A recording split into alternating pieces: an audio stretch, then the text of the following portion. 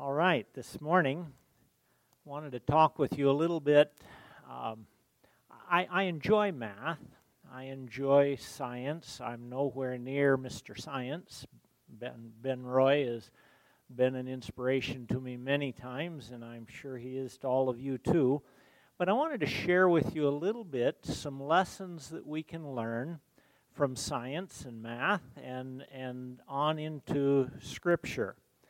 You know, we really can't understand the fourth dimension very much. At least most of us can't. We're three-dimensional beings, and to think about the fourth dimension is a real challenge. But mathematicians can calculate all kinds of things about the fourth dimension. But let me back up to something that we can visualize a little bit. And hopefully this is not something that will just bore you to death, but for some of us, it's interesting and even exciting. If you take a point, you've heard of that in your geometry class, but a point is defined as having 0 dimensions. If you were to extend a point forever in both directions, you would theoretically have a line. And how many dimensions does a line have? It's just got 1 dimension, doesn't it? I guess I'm cheating. I put it up there for you. A line has 1 dimension, just length, no width or height. If you were to drag that one-dimensional line up forever, you would have what they call a plane. A plane has 2 dimensions. It has length and width, but no height or depth. And you could think of it sort of like a piece of paper, but a piece of paper that never ends. If you were to build a simple 2-dimensional building, you'd have a foundation and you'd have the 3 sides. It would have 4 sides, one of those being the foundation. That's of a 2-dimensional building. Now it starts to get a little bit more complicated for most of us that aren't mathematicians. But if you were to pull that 2-dimensional building up and make it a 3-dimensional one, and I've tried to sketch it out there, you can sort of picture it, you'd have a cube. That cube would have basically 4 foundations. Let's see if I can step down here where I can see what you're seeing. Yeah, that cube would have 4 foundations at the bottom, and it would have 12 sides to it, 12 edges. Now that's 3-dimensional. We can picture 3-dimensional because we live in that all the time. But if you were to take that 3-dimensional cube and expand it into the 4th dimension, mathematicians tell us that it would now have 12 foundations. Okay, a 3-dimensional one, that cube had 4 foundations and 12 edges, and if you expand it into the 4th dimension, it will have 12 foundations. Do you know anything in the Bible that has 12 foundations? The New Jerusalem. I don't know that means it's a 4-dimensional building. I'm not sure of that, but many mathematicians believe it is. And they have written many articles and books about that. For today, I want us to think about an example that we can understand, and that would be the 2-dimensional world. Think of it kind of like a photograph. We're 3-dimensional, but we can take a 2-dimensional photograph. In a 2-dimensional world, people couldn't pass each other. They couldn't come out around each other. They could only climb over each other in a 2-dimensional world because they can't come out of that 2-dimensional world. If I were to stick my finger through their universe, all they would see is the puncture mark where I stuck my finger through. They would wonder what it was and where it came from. If they were to build a 2-dimensional room in their 2-dimensional world, and maybe they go inside it and lock the door, nobody could come in there without breaking down the wall.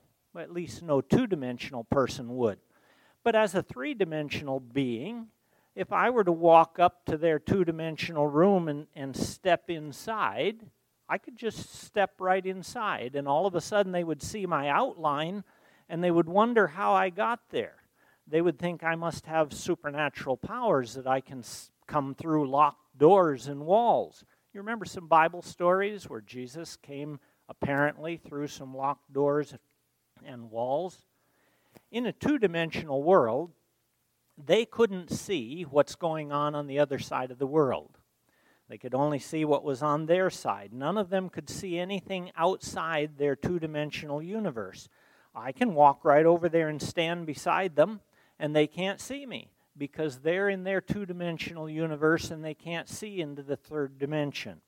In fact, there could be thousands of universes, thousands of two-dimensional universes stacked side by side, and they wouldn't know that any of them existed. All they could see is in their own two-dimensional universe. It would be very hard for these two-dimensional beings to understand a text that was read this morning, thank you, Lenny, that says, He is coming with clouds, and how many eyes will see Him? Every eye.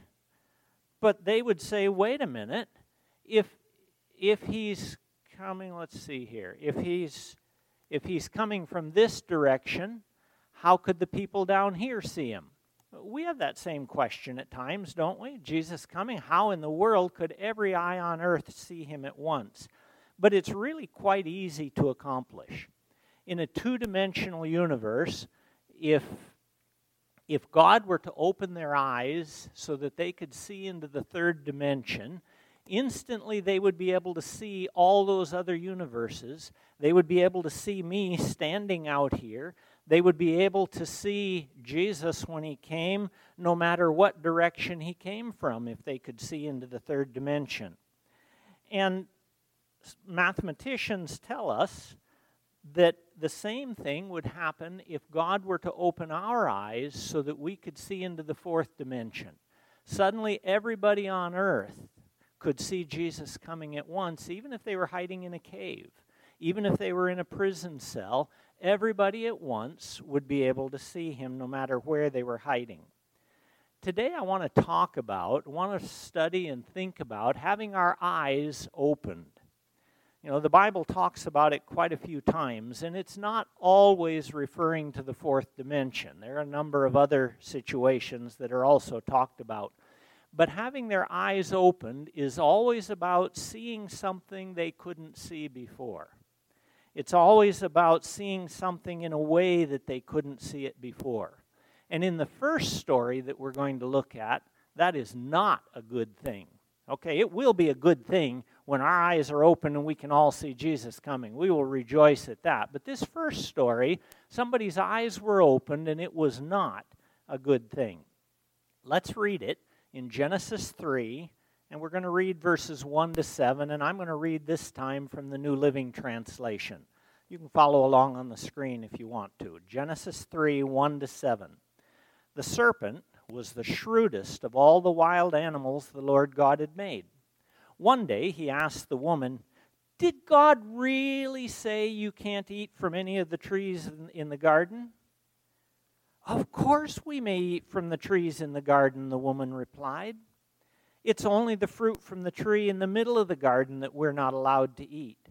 God said you must not eat it or even touch it. If you do, you will die." "You won't die," the serpent replied to the woman. "God knows that your eyes will be opened as soon as you eat it, and you will be like God, knowing both good and evil." The woman was convinced. She saw that the tree was beautiful and its fruit looked delicious, and she wanted the wisdom it would give her. So she took some of the fruit and ate it. Then she gave some to her husband who was with her, and he ate it too. At that moment, their eyes were opened, and they suddenly felt shame at their nakedness. So they sewed fig leaves together to cover themselves. Have you ever noticed that we humans always seem to want to see more than what we really can see? We always want to learn something new. And that's not all bad. That's good that we want that. But sometimes there's a blessing in innocence, isn't there?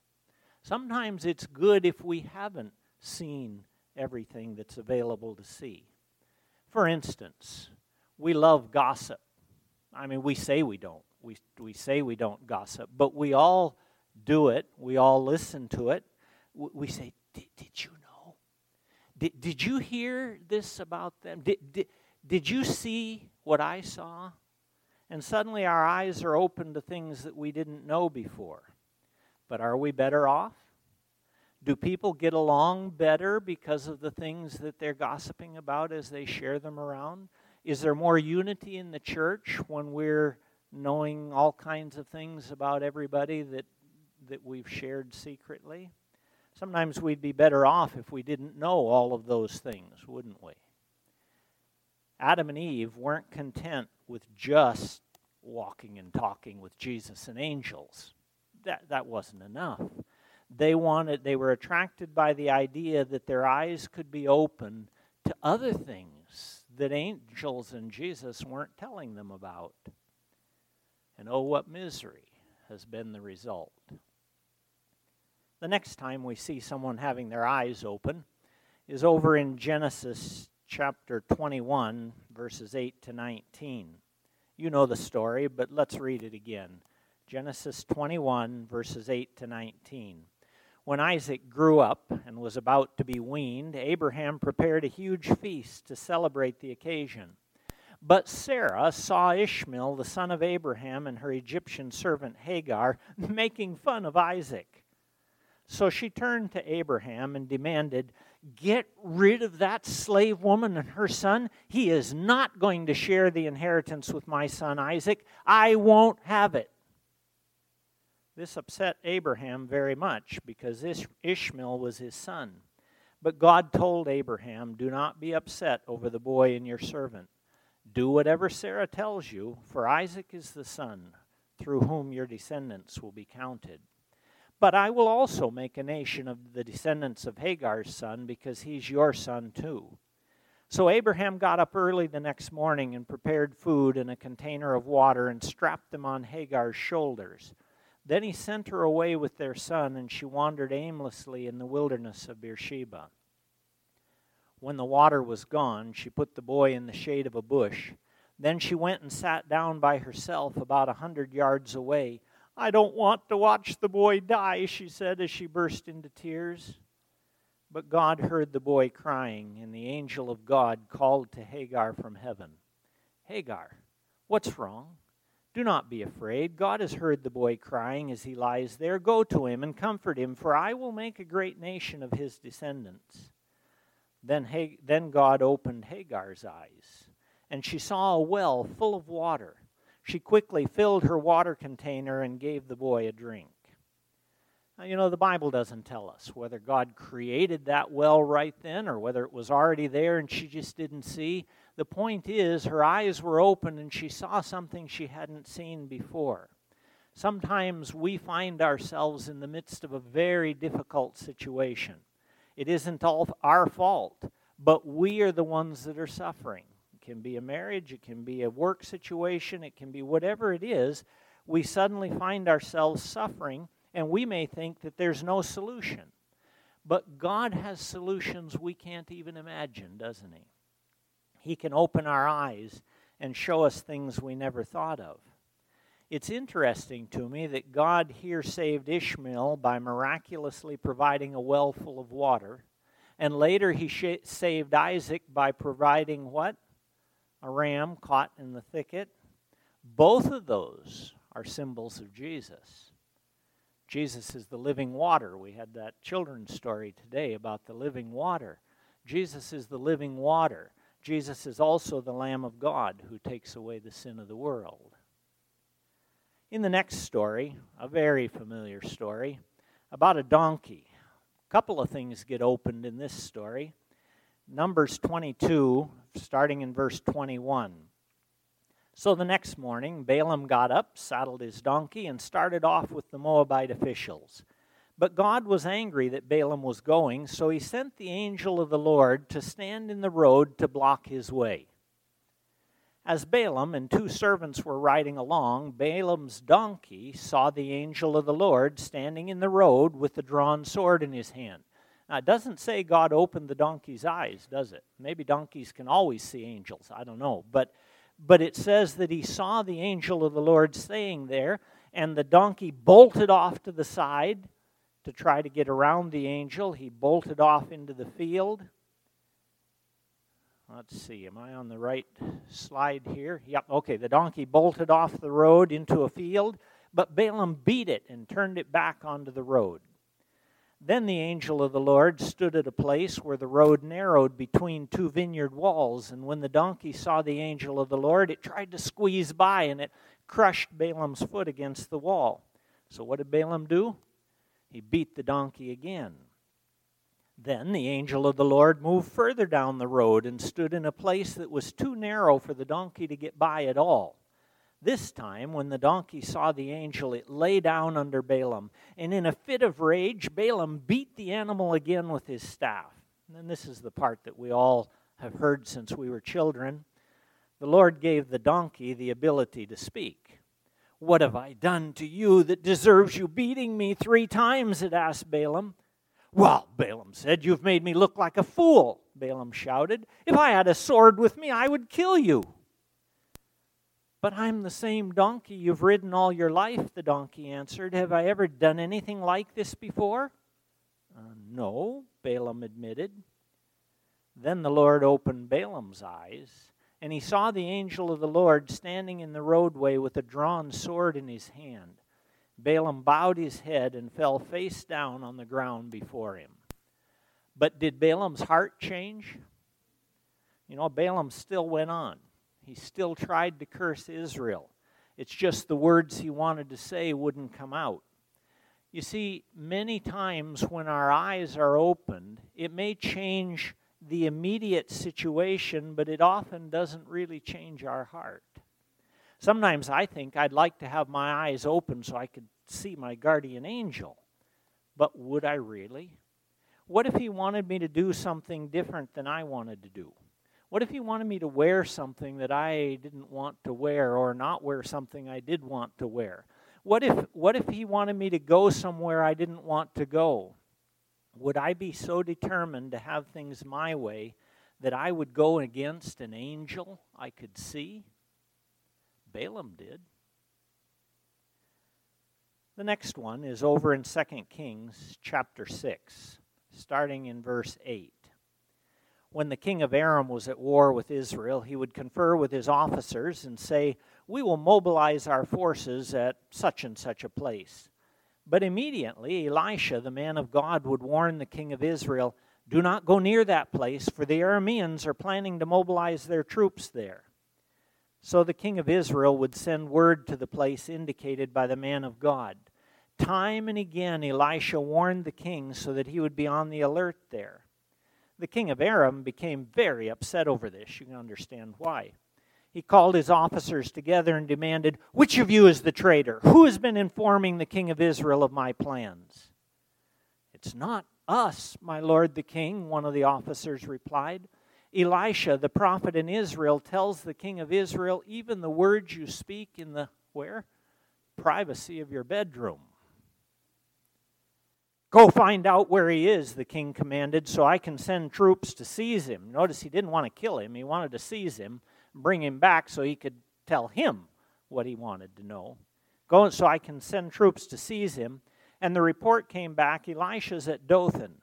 So one night the king of Aram sent a great army with many chariots and horses to surround the city.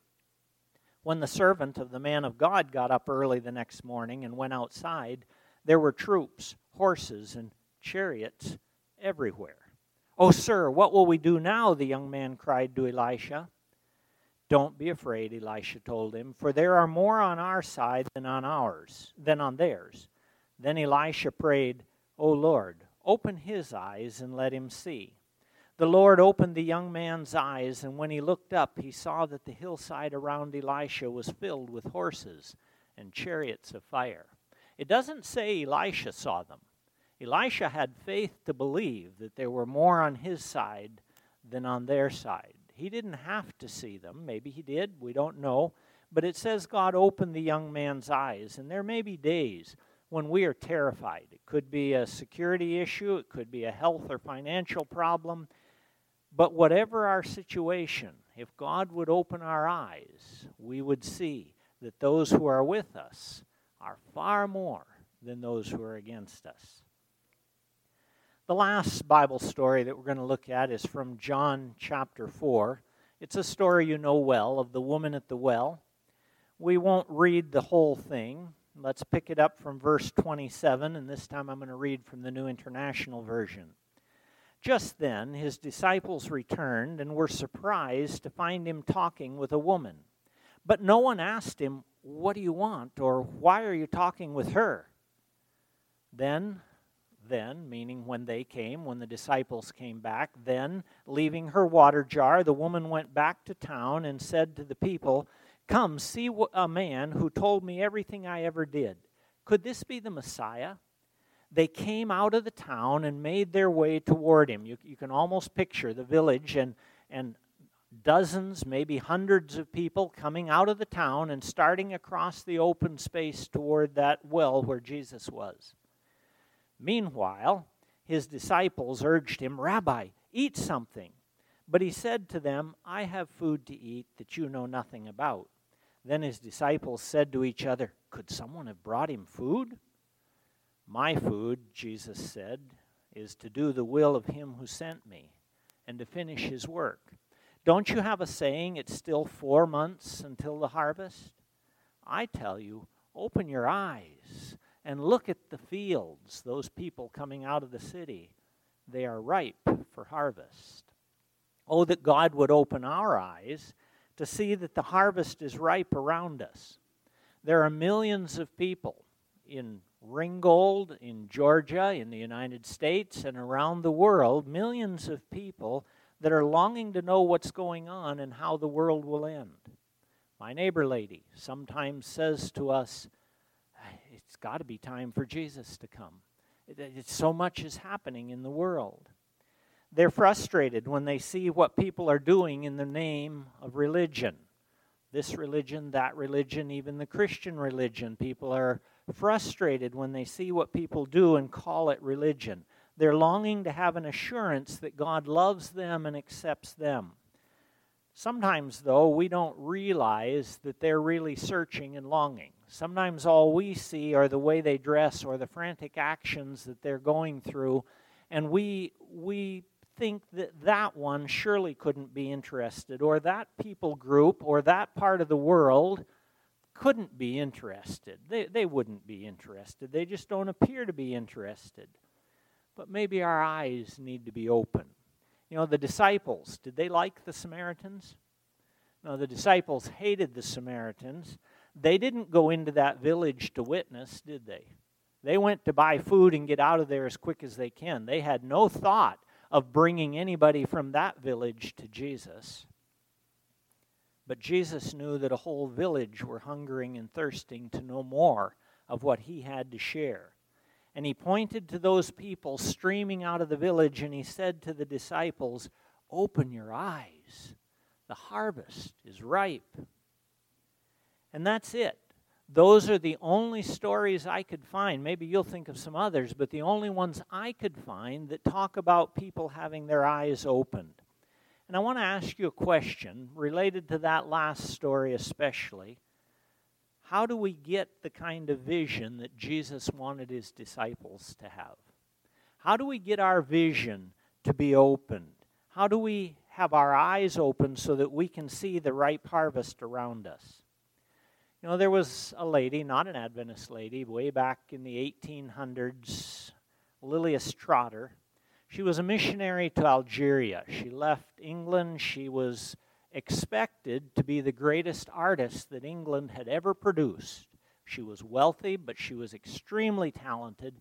She left it all and went as a missionary to Algeria and lived there for 40 years and is buried there in Algeria. One day, she had an experience that made a powerful impression on her. Just outside her house, there were 2 bakers, and they were street bakers. They had a little oven, and they had invented some sort of contraption that they would sit on and seesaw back and forth while they kneaded their bread dough. Those of you that knead bread dough, you know how tired your arms can get, and they were making lots of it to sell to everybody. So they had this thing that would go thump, thump, thump, thump as they went back and forth kneading their bread dough.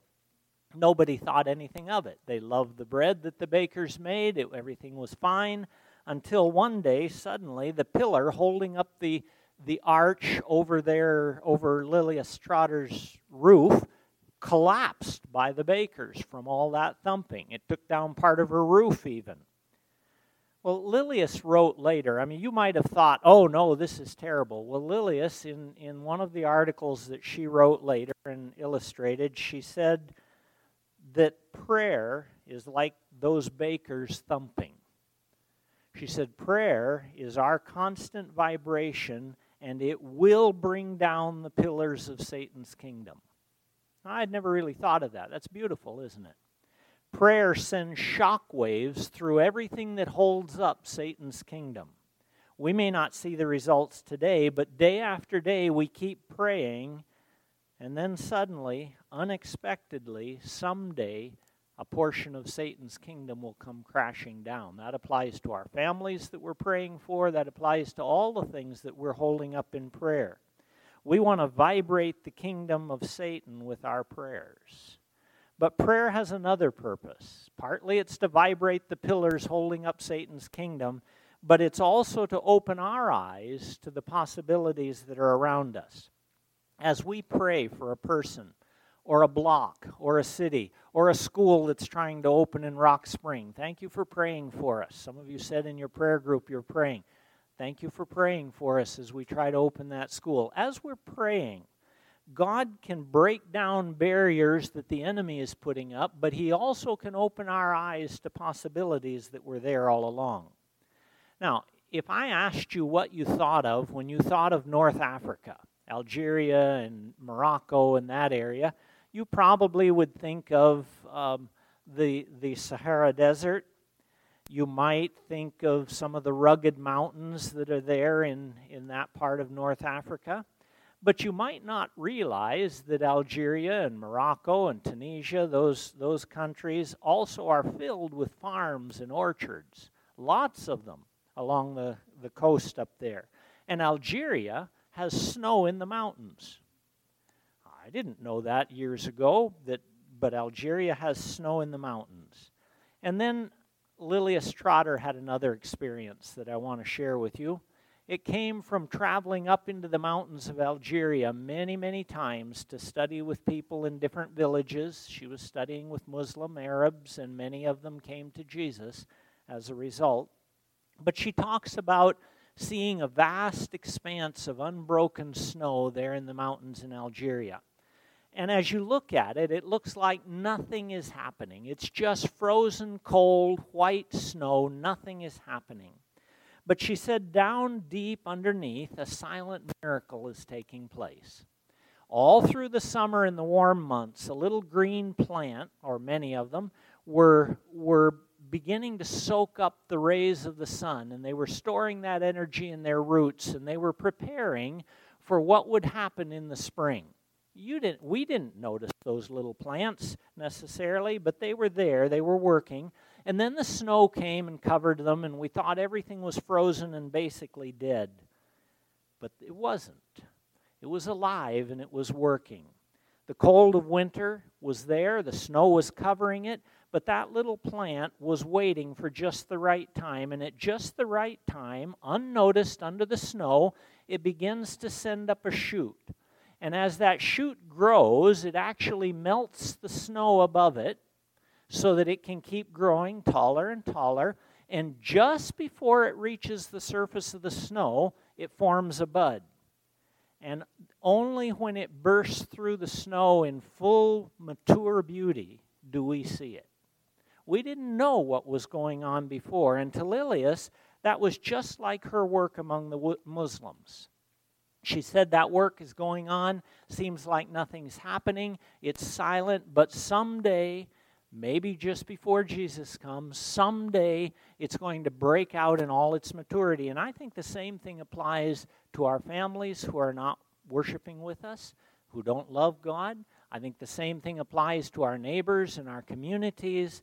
As we are sharing, we're planting seeds. We're helping to shine the sunlight of Jesus on those people around us, and they're storing up energy, preparing for the day when God will somehow miraculously work in their hearts, and it will break out in full-blown beauty. And we won't get the credit because we didn't know it was even happening. The credit will go to God. So don't get discouraged. If everything around you seems frozen and cold and nobody seems to be responding, don't give up. Keep vibrating the pillars of Satan's kingdom with your prayers, and keep watching for the time when suddenly that explosion of color is visible and we see that Jesus was working. The snow can't hold the earth frozen forever. Spring will come. Flowers will burst through. So open your eyes and see that the harvest is ripe. Open your eyes and see that there are angels all around us. Open your eyes and see people the way God sees them. How do we do that? We turn our eyes on Jesus and look full in his wonderful face. Then the things of earth will grow strangely dim in the light of his glory and grace.